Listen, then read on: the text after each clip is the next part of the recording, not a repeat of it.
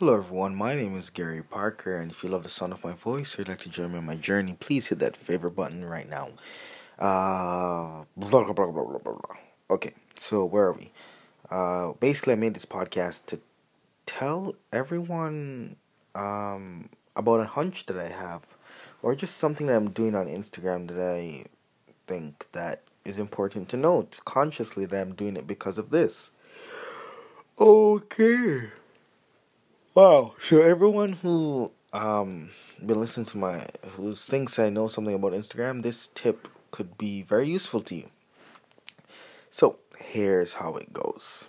On Instagram, it's very obvious how people use it. Just about how I use it as well, and how I've seen other people use it. This is what I think you should do with your Instagram stories. You know how you have highlights?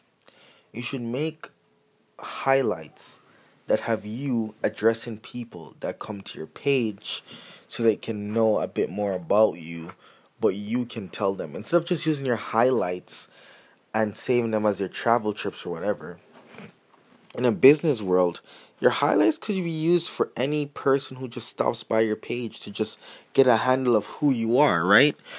And you could actually talk to them to make that happen. So all I'm doing, guys, is making my highlights a customized message from me to them. So yeah, if you're on Instagram and maybe you want to try something like that, yeah, you should do that.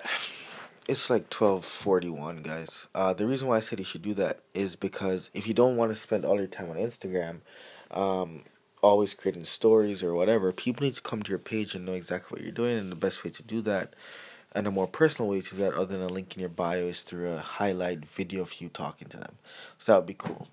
Anyway, guys, my name is Gary Parker, and if you love the sound of my voice or would like to join me on my journey, please hit that favorite button or subscribe to my podcast on Apple Podcasts. Leave me a review so I can know what you're thinking right now.